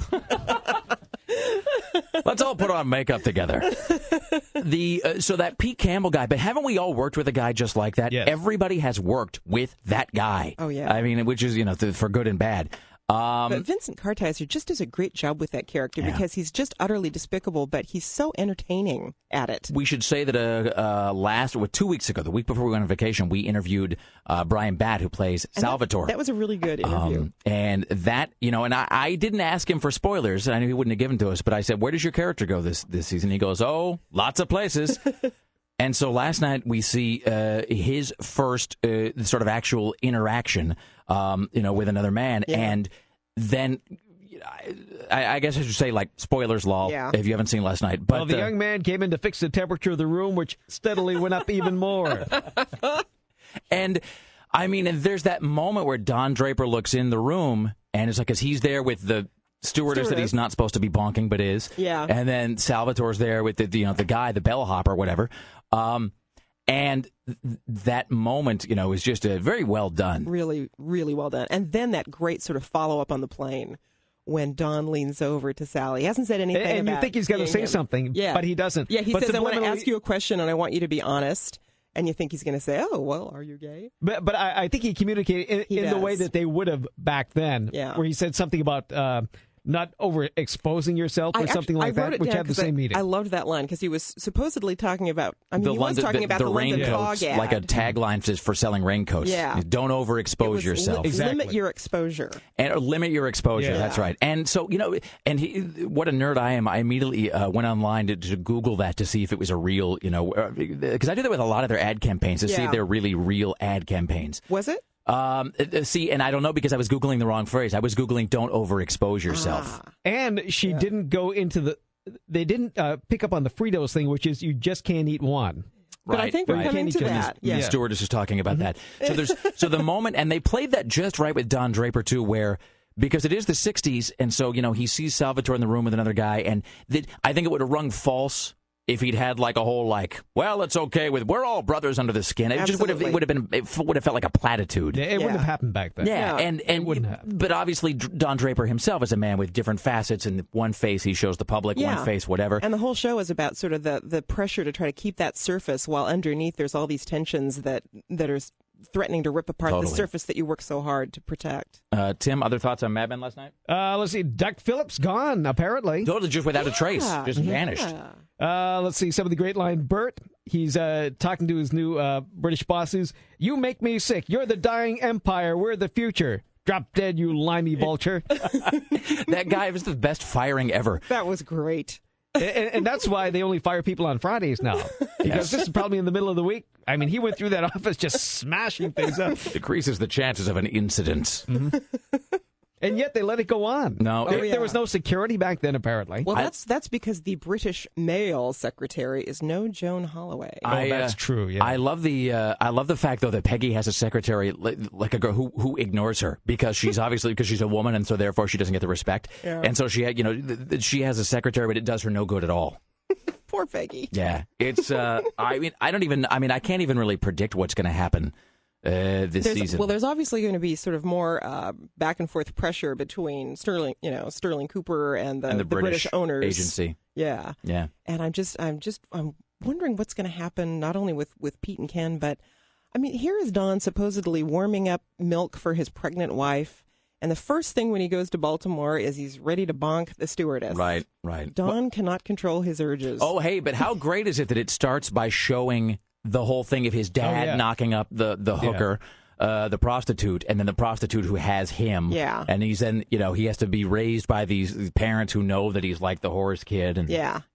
I mean, another great thing from the Vanity Fair article is John Hamm, the actor who plays Don Draper. When he auditioned, Matthew Weiner said, this guy was not raised by his parents. And he wasn't. His dad died, and he was raised by his grandmother. I had no idea. Yeah, and he had a very difficult relationship with his dad before he died. And the other question is, was Betty so raked with guilt over her one-night stand that she took Don back to live out her perfect little dream world? I have been wondering. Peter Carlin accused me of being a misogynist about this, but she bugs me. The character just bugs the living daylights out of me. And I know that I'm supposed to, it's the feminine mystique, and it's like Betty Friedan, and I'm supposed to feel her smothering suburban existence whenever she just grates on me, man. It's like she just works my last nerve like nobody's business. Well, Matthew Weiner says that the first season was about her being a child, last season was about her being an adolescent, And so I guess this season maybe she'll grow up a little. It would be nice. I don't know if it's going to have. Maybe it's just going to be more interactions with her and that weird bucktooth kid from down the street. Hey, here's just a real brief thing. Speaking of whatever happened to, so Duck Phillips gone. Why did January Jones take John Hamm back? Why did Betsy take him back? And then whatever happened to the weird kid's mom, the divorced hippie chick who lived down the lane? Oh, yeah, she's been long gone. I was a big fan of hers, and everybody would just sit and like coffee clatch about her, but I was a fan. I wish they'd bring her back. Yeah. So what have we got? Do you think this year we'll get the Kennedy assassination? Matthew Weiner originally said that he wasn't going to touch on that, but I think he's going to since it's set in 1963. Yeah, you can't not. Because this is later in 63. Yeah. This is a few months later. Mm-hmm. Yeah. So I think it's inevitable. I bet he saves it till November. It's just exceptional on all fronts. So Mad Men season 3 premiere. If you haven't watched it, you got to start watching it. Greg Nibbler does not watch Mad Men. Well, I haven't yet. I haven't had time to watch. You will be watching Mad Men. I will be watching Mad Men. All right. Do you watch Lost? No. Oh, okay. See, I was going to I don't watch Lost, so therefore you cannot watch. See, I don't. And how foul-fitting is this? Actually, there's a big Lost billboard in Times Square that I saw, and Sarah missed it somehow, and I saw it, and it was like obviously a big tantalizing thing they put up for Lost nerds. So that's starting up again, I guess, in September.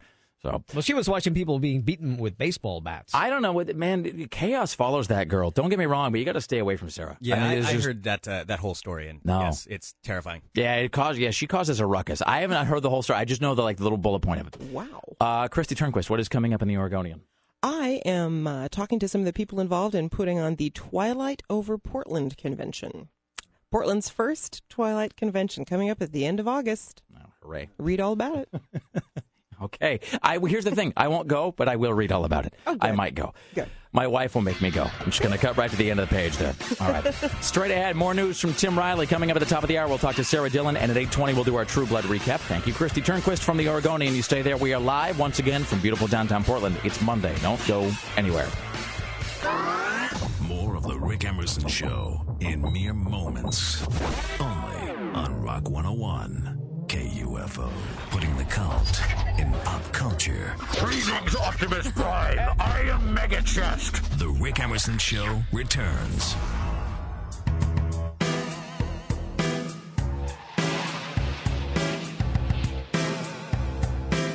Live from beautiful downtown Portland, Oregon, it is the Rick Emerson radio program. Sometime before 9 o'clock this morning, going to be giving away a pair of tickets to KUFO's Summer of Rock, the Pedal to the Metal Tour, starring Mudvayne, Black Label Society, Static X, and more. It is happening Sunday, August 23rd, the Washington County Fairplex. Tickets still on sale at TicketsWest.com. Save the Earth, Ride the Max. It stops right at the fairgrounds. You can find out more at KUFO.com. So that's sometime before 9 o'clock this morning. At the news desk, your personal savior, Tim Riley. In the news with Tim Riley. Good morning from the KUFO News Center at downtown Portland. 7:45. Get ready as another heat wave is quickly approaching. Temperatures soar back into the mid-90s today and may reach nearly 100 degrees by Wednesday. So it's going to be hot like before, but not quite as long. By Thursday, temperatures should be lowering just a bit. A young cougar sauntered into a wedding party in Washougal over the weekend. The guests stared back at the big cat. Hot guys. And then it moved from the area without eating the guests. This is the second cougar spotting in the past few days in that same area. A Spokane man will spend the next 4 years behind bars for stockpiling illegal weapons. 67-year-old Ronald Struve stole 37 machine guns, 54 grenades, grenade launchers, and plastic explosives from military bases. That's good security. That's deeply unnerving. Mm-hmm. He kept the arsenal in storage units in Bellevue and Spokane. He'll also be forced to undergo mental health treatment. Well, from Phoenix comes word that experts have an alert for parents as the school year begins. There are brand new ways that kids are taking and hiding drugs. This from ABC 15 in Phoenix. An alert for you parents tonight as the school year begins. There are brand new ways kids are taking and hiding drugs. We want to warn you, though, this story is graphic. And only on ABC 15, Nicole Byer talks to one person who knows all the tricks to help you spot the warning signs. I should actually point out here, so that the woman they go to here, I don't really know who she is. I'm not sure if she actually explains sort of how it is she came to be in possession of all this drug knowledge. But she is sort of giving you the lowdown on like how it is that the kids might be hiding their illicit wares. So she's kind of a overly tan, overly bleached, overly blonde. Kind of looks like she ought to be a cosmetologist, Luann Hill sort of a woman. Well, one must protect your skin in Phoenix as blazing sun. That's right, your skin and children. Isn't that the Valley of the Sun? It is indeed. Mm-hmm. And so they go to this woman who looks like she ought to be working like at Hot Tips Nails place maybe. And then she's sitting there with like all of this like drug paraphernalia on the table in front of her, and then she's going to tell you about protecting your children. Here at Stephanie Siete says she's seen it all working with Community Bridges, a substance abuse treatment and detox center. If you look at something like the water bottles, we're Arizonans, we drink a lot of water. So this is like a bottle that you can take the top off of it, and there's like a hidden compartment for your weed or whatever. It's a storage, it's a stash area. Not only are kids stashing hash in hidden compartments, but the latest hash. These kids are stashing hash. Kids are tie stick by the bundle. So we're going to enter full Jenkum territory here in a minute. That's what I was thinking. If you remember the great Jenkum scare. Greg, were you here for the Jenkum scare? I am not aware of that. Do you know what I'm talking about? No. What? Oh, dude. Okay, next hour we'll flash back next hour to there was this drug scare that I swear to God was real. And we'll get to it. And then it went away. But it was widespread. Even the Portland cops were talking about it. You wouldn't believe me if I told you. Let's suffice it to say, it all will be revealed like in the next hour. But It was a drug scare from about 18 months ago. This is a slightly toned down version of that, but we'll continue with this news story. Trends include snorting vodka shots. Even more graphic, anal beer bongs and soaking tampons in vodka. I don't even know where to start with that. Snorting vodka. Greg, I wish Sarah was here to answer this. I unfortunately have never snorted vodka. But I mean, I don't know. Why would you do that? I don't know why you would do it or how you would even. I mean, you'd have to get like an atomizer, you'd have to get it was nasal spray, like an Afrin dispenser or something. I don't know. Yeah. Why wouldn't you just drink it? That doesn't make any sense. You know what's funny is what I just finished last night. What book I finished was The Heroin Diaries, that Nikki Sixx book that he did the soundtrack for. And they talk about how they at one point were injecting Jack Daniels because they'd run out of heroin and then they ran out of coke and they had nothing to inject. And at one point they were crushing up sleeping pills and mixing them with water and injecting them. And then they just started injecting Jack Daniels. But that's done in a way that you realize that it's retarded. It's stupid. But why? Why wouldn't you? And Tommy Lee says, he goes, it never occurred to us we could just drink the Jack Daniels. That's Tommy Lee, though. Why would a kid not just, Even more graphic, anal beer bongs and soaking tampons in vodka. It's quicker absorption. Now, listen, this is the best part. When this woman is talking about the vodka-soaked tampons, which I swear to God I'm not making this up. This is an actual news story that they spent money to investigate in Phoenix. And then she feels the need to point out that tampons like this would harm girls. It's quicker absorption. It's hidden. And it's new. And for females, they're damaging their reproductive systems. But that's not all. If you think your kid is studying, look a little closer at their highlighter. It too becomes a pipe. Lipstick works the same way. Then there's pocket shots filled with alcohol. So this is apparently a groundbreaking report in Phoenix that kids in woodshop use all of their equipment to make something into a bong, which I think my brother could have told them 30 years ago. Not to mention the energy drinks. So they go right from vodka-soaked tampons and I swear to God, anal beer bongs to her holding a can of Red Bull, which is just Red Bull. No secret compartment. No, it's not full of crack. It's just Red Bull. If you don't have time to drink the big can, you can take a shot of your high doses of caffeine. Stephanie says if your 12-year-old is drinking this much caffeine, it begs the question, what will they be doing at 15? That's why she says it's so important for parents to intervene. It's hard to recognize. As a lot of drug use looks like the everyday common cold, allergies, the flu, runny nose, watery eyes, tired. Who isn't tired? This YouTube video is one way kids are learning to do drugs, and if you're a parent wanting to learn more about spotting off behavior or you think your child has a problem, Community Bridges offers free help. Just log on to abc15.com and click on 15 links. Nicole Byer, ABC 15 News. I so desperately want to call some intervention organization and tell them my kid is using an anal beer bong. I want to do that like you don't even know. Just one more time, the key sentence here. Even more graphic, anal beer bongs and soaking tampons in vodka. There you go. That is Phoenix's ABC 15. Tim, anything to add to that? No, except that Oregon may soon get a poop-to-power plant, just like Boise has. Really? Yes. We'll be talking about that in a few minutes. Excellent. Coming up next hour, we'll talk to Sarah Dillon live from New York. Stay there. We are live from Portland. Don't go anywhere. This is the Rick Emerson Show on Rock 101 KUFO. The Rick Emerson Show returns. I can take or leave him. It's okay. This is Rock 101 KUFO.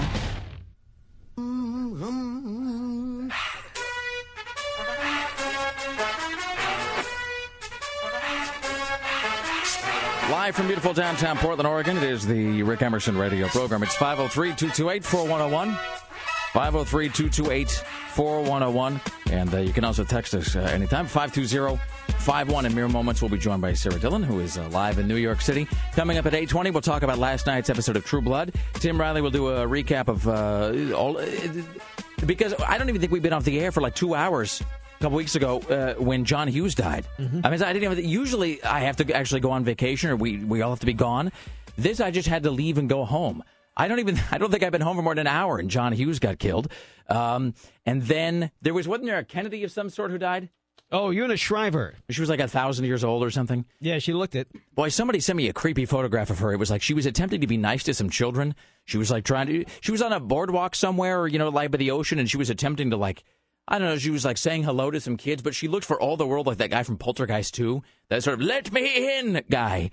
So she was freaky. And then Les Paul. So that's 2.5 celebrities. So because the Kennedy thing is sort of a niche celebrity, but still, I mean, it was just so the death curse was in full effect. And then we'll do a little recap of the whole Jenkem story from a year and a half ago for Greg, who doesn't really know what Jenkem is, but has been hearing us talk about the story containing this fine phrase. Even more graphic, anal beer bongs and soaking tampons in vodka. So that's all on the way. Tim Riley's tracking the following headlines for you on this Monday. Well, Simon Cowell misses picking on Paula Abdul. A Texas man shoves a tortoise down his pants. Seinfeld will be the first guest on Leno's new 10 o'clock show. And Lady Gaga hints she may be a lesbian. I thought she was a hermaphrodite. Did you guys cover that while we were gone? No, we did not. There was no Lady Gaga talk. She's apparently got a penis. Really? Yeah. Well, I mean, I saw the video. It's pretty convincing. Let's welcome now to the Rick Emerson Show, Sarah X. Dillon, who is in. Are you in Brooklyn? Where are you at right now? I'm in Brooklyn, still in my pajamas, watching my so-called life. It's amazing. Awesome. So that's what you were doing yesterday around this time. So it's good to see that you're in a groove. I know. I've kind of powered through the entire series. I'm about 3/4 of the way done at this point. I think I'll get it done by tomorrow. Fantastic. So what? I don't even know where to begin.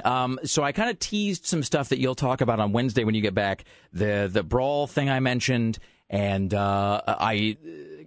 we say what kind of tour she was going on? Tim, did you reveal what tour she was going on? Did I talk about that on the air? I'm not sure. Well, we'll just say you went on a Gossip Girl tour. Yes. I did indeed, and it was just as hilarious as you might expect. It was horribly like Heather and I were about 10 to 15 years older than like the oldest other person there. Awesome. Except the parents had to escort like a lot of the 12-year-olds along the tour. It was amazing. Excellent. Yeah, there's just been a whole bunch of crazy following me this entire week. It's been kind of amazing. I felt like this huge, like, knockdown, drag-out bar brawl. I've met, like, insane people everywhere I've gone. It's been really fun. And today I'm actually going on a bike ride all around Brooklyn and Long Island City, and we're going to go to PS1, which was the first school in New York City, and now it's a modern art art gallery. Excellent. And then were you able to find a place that was showing Mad Men last night? No, but I'm going to go to a coffee shop right down the street right after we get off the phone and watch it because they have Wi-Fi there, and I'm going to find it on the internet and watch it, so I'll be all caught up, and I'm going to watch that and True Blood. Those are my first two goals for today. All right, so just so you know, I don't know if I mentioned this or not, so I don't know where are you in True Blood? Did you watch last week's? No, I'm 2 episodes behind, so I'm going to get all caught up today, so that I'll be good to go by tomorrow. It's a good couple of episodes. I'm not sure. I can't remember if I thought this or actually told you, but last week's episode, there's a very awkward moment. About halfway through, there's an awkward moment of vampire physiology. So, are there any weird orgy scenes? So I'm going to look like a total pervert in the middle of the coffee shop? Yes, actually there is. Well, here's the thing. So I was catching up on it. Laura and I went to Coney Island. We took the train to Coney Island Saturday, and I was trying to catch up on True Blood. So I watched last week's episode, and I have it on my handheld on my MP3 player thing, which also plays video. And so I'm watching it. I have headphones on, so nobody can hear it. But it's like every time there's like somebody's getting their hump on, it's like I have to sort of like cup the thing and like hold it up to my eye, turn it away so nobody else can see it, because it looks like you're watching sort of high quality porn. But it's good though. I'll be curious to know your thoughts. Who are you kidding? Come on, True Blood is high quality. It is high quality porn. So last week's is okay, but I got to tell you, there's this. Yet last night's installment of True Blood, which we'll talk about. I'll do the recap of that in the next segment. But last night's episode of True Blood, I'm gonna want to know your thoughts on it. There's a whole lot of shameless pandering that goes on. Okay, well, I'm gonna watch it in like 5 minutes, so I will call you later and we can discuss like schoolgirls. What else is going? What are you doing tonight? That's what I'm doing. I'm going on the bike ride going to PS1 today. Tonight I'm going to Midtown to go see, actually, the girl who hosted our Gossip Girl tour was hilarious. She's so funny, and she's part of so Heather and I started talking to her, and she's a member of the Upright Citizens Brigade, and she's a comedian.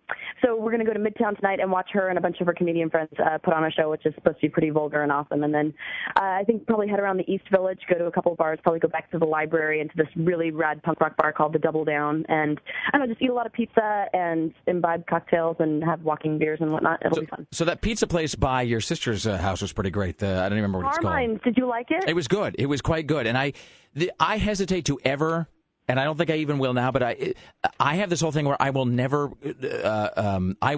crown anything the best pizza in New York, because it's like you're asking for a knife fight. It doesn't matter. Like, totally. Because there's always going to be some guy in the room who's like, you don't know from pizza. You got to come to, and then it's like his neighborhood. But it was really good. I'll give you that. It was fantastic. Oh, and I did also see the other night, I went to Soho, and I went to this old crazy movie theater and saw one of the worst movies that I've ever seen since The Room. It was amazing. It was a Korean vampire movie called Thirst, which I'll give you a full recap when I get back. It is just the most ridiculous movie I've ever seen. And then you saw Dinosaur Jr. play. Saw Dinosaur Jr. play yesterday. Saw the Walkmen play yesterday in Central Park. It was really, really hot, but super cool. So I spent the day in Central Park yesterday, listening to free music. It was kind of amazing. And then so when you are back on Wednesday, I will give you the whole thing about when we toured CNN and how we came close to Anderson Cooper's office, but why it is we didn't see Anderson Cooper. Okay, because I saw Anderson Cooper's office too, but I didn't get to see him as well. Yeah, no, see, I don't think they let mortals look at him. I think it's like a thing, like it's sort of like your eyes might burn. Like you were looking at Apollo, the sun god. So I think they make us like avert when we walk by. But it was. So we got the whole like 5-6 floor tour of CNN. So excellent. All right. Well, I will. I'll let you get back to my so-called life. We'll check with you tomorrow. So have a good day, and watch that True Blood. And let me know when you've watched it. Okay, I'm going to be watching. My so-called life is coming off, and True Blood's turning on right now. Excellent. All right. We'll talk to you tomorrow. Okay, cool. There you go. There's Sarah X. Dillon. Fantastic. Live in New York City. All right, excellent. It is quite something. So here's what we're going to do. We're going to come back at 8:20. We'll talk about True Blood. I'll talk about last night's episode of that a little bit. I'll do probably half a recap. We'll do the other half maybe on Wednesday when Sarah returns. At this very moment, though, if you are caller 10, you're going to score yourself a pair of tickets to KUFO's Summer of Rock Pedal to the Metal Tour featuring Mudvayne, Black Label Society, and Static X. That's if you're caller 10 at 503-228-4101 and find out more at KUFO.com. This is the Rick Emerson Show on Rock 101 KUFO. Share your thoughts with billions. Call 503-228-4101. Watch me go lube up Academy Award-nominated actor John Turturro. Oh, yeah. The Rick Emerson Show returns. This is Rock 101 KUFO.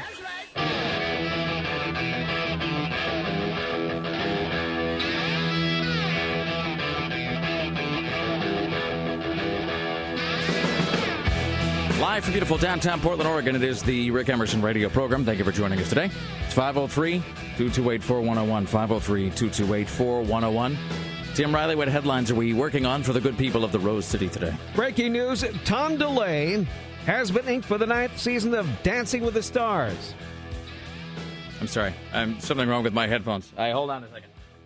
I thought you said that Tom DeLay. Tom DeLay.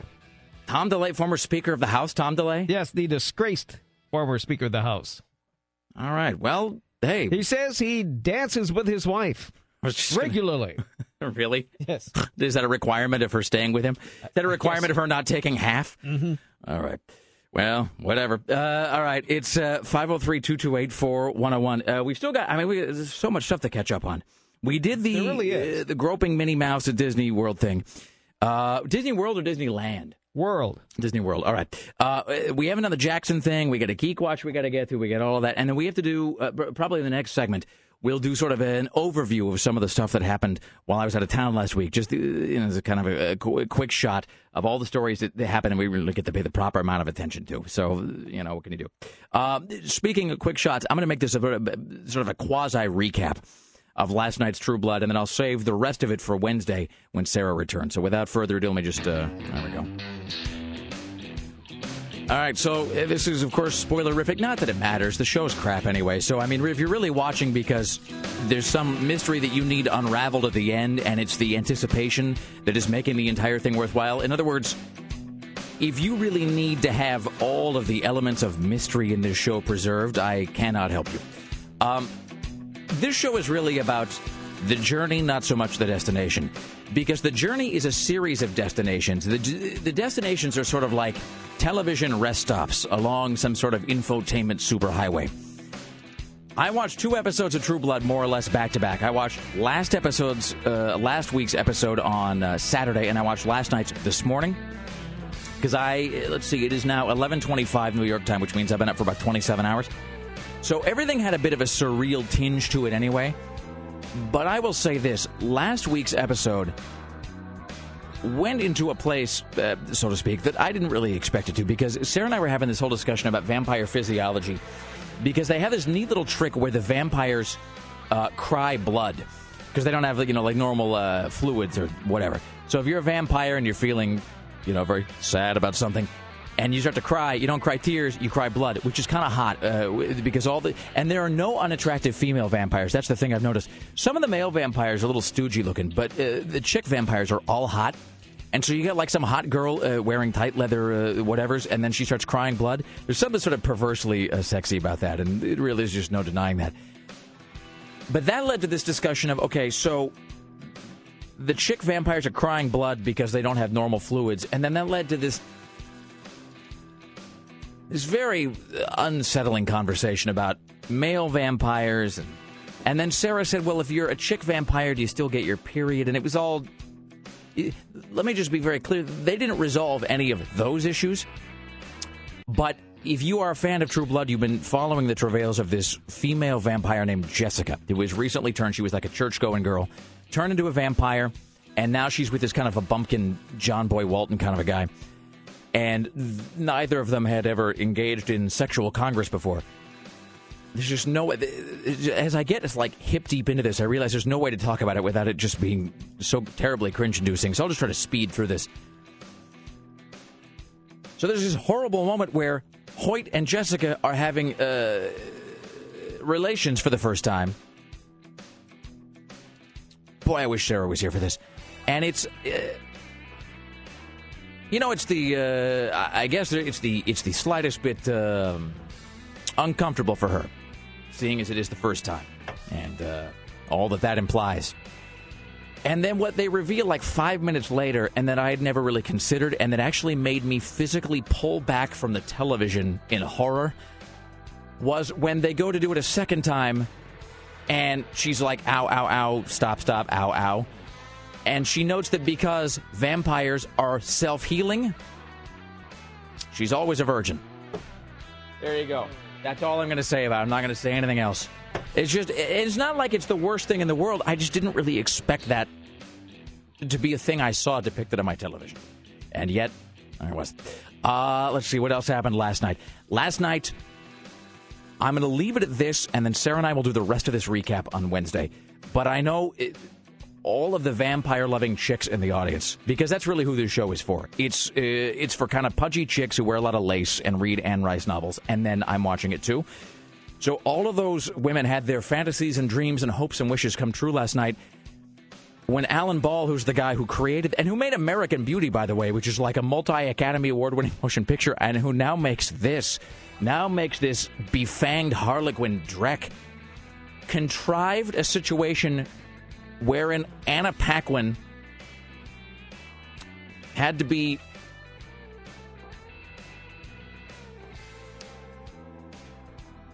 I can't believe I'm about to say this. She was, in fact, sucking blood out of the hot, blonde male vampires Nipples. What was that last part? Nipples. There you go. Maybe that's the only way she thinks it's done. For no they didn't have any Similac. I don't have any formula, so we're going to have to punt here, Eric. Anyway. And there was, like, no real reason for it. You know the reason? It's because Alan Ball wanted to see it, and so he wrote it into the script, and then the camera just stayed on her for what seemed like just an eternity. Well, it's a whole lot of, like...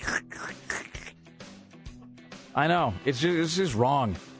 Anyway, I will say that it's hot when they have Anna Paquin's face, and she has the kind of, like... it's like the got milk thing, but it's, like, with blood, so there's something kind of sexy about that. This sounds way creepier when Sarah's not here to balance it out. Really, with me, it just makes me sound perverse. I sound like a Mapplethorpe painting come to life or something.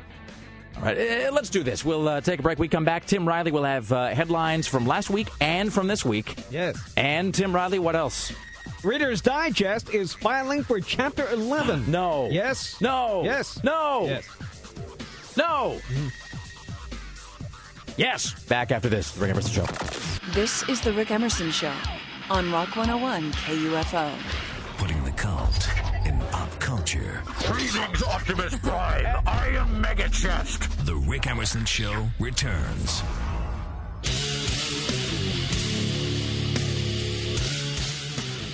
Live from beautiful downtown Portland, Oregon, it is the Rick Emerson radio program. Thank you for joining us. Be sure to join us tomorrow when our guests will include Dawn Taylor from Cinematical and Movies.com, as well as Joe Rogan. Ladies and gentlemen, he'll be in town doing his stand-up on Friday, and then he's actually the ring announcer for the UFC event, which is happening Saturday. So we'll talk to Joe Rogan of Fear Factor. And then he's got, so what is his new show? He's got a new show coming out, or that is going to be on? It's something called Talking Monkeys. Let me, I can find out the exact details. Well, I've heard all I need to hear. I'm sold.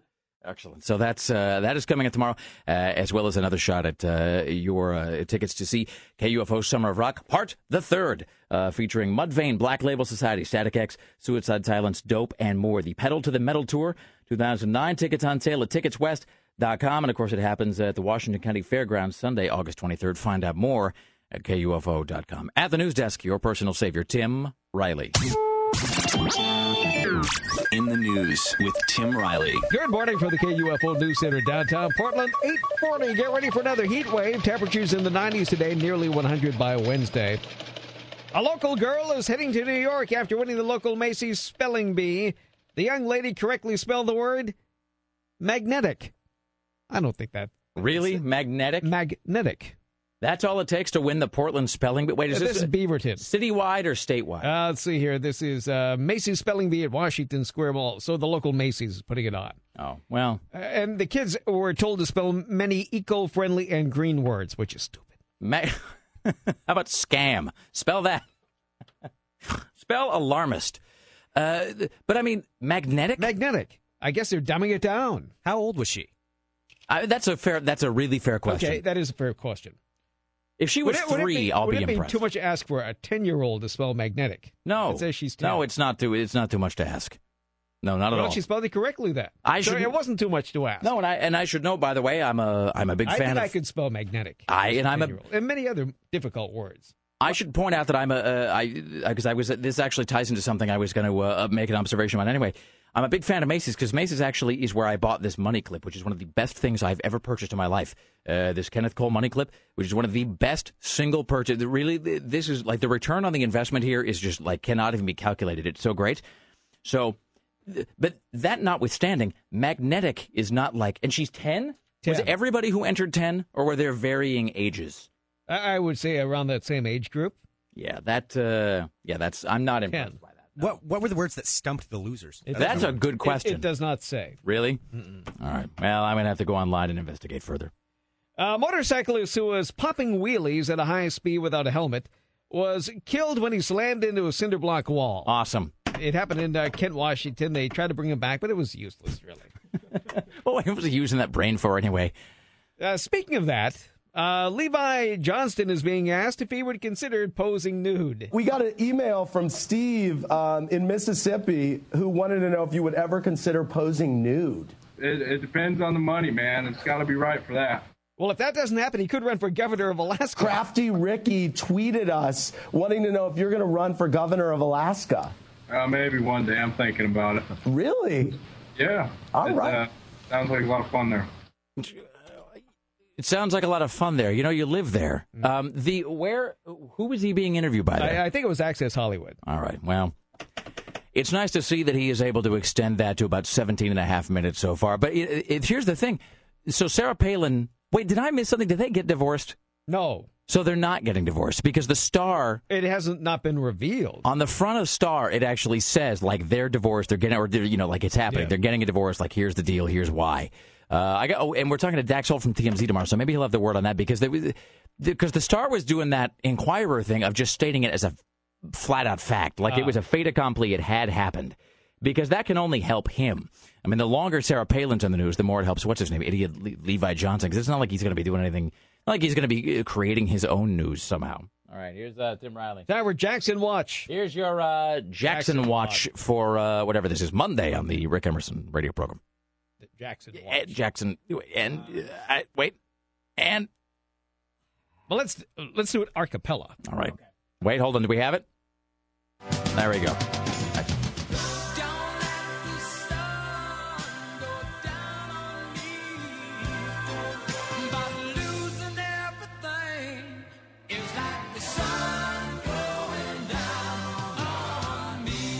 Here's Tim Riley with your Jackson Watch for Monday. Michael Jackson's body has been moved to a freezer room at the request of his mother, who fears he'll be targeted by grave robbers if he's buried.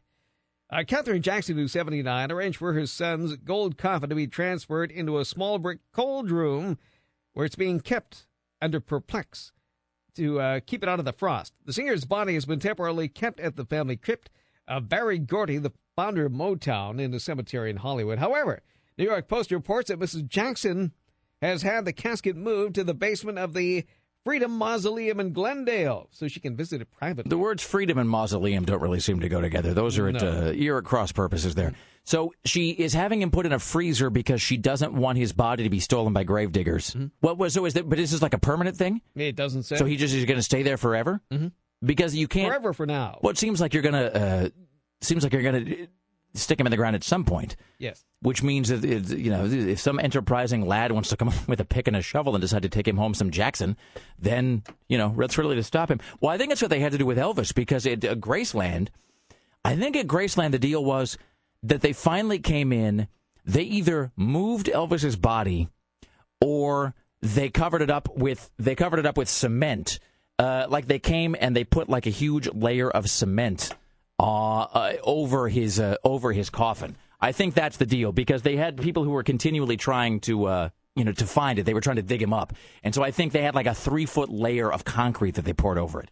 So I think they'll either have to do that and just put him in some sort of impenetrable, cadaverarium, mm-hmm. or they'll have to do the thing where they have the like they did on the morning of the memorial service, where they had just like sort of like decoy Jacksons, where they have a bunch of decoy caskets and he's built, or he's like a Horcrux, where he's put into 7 parts, and then part of him is is at the bottom of a bird bath in the middle of a lake. I'm sorry, it was a whole thing. I went off into a whole geek thing inside the Jackson thing. There's your Jackson Watch for Monday. He's not a Horcrux. I'm sorry, I don't know why I said that.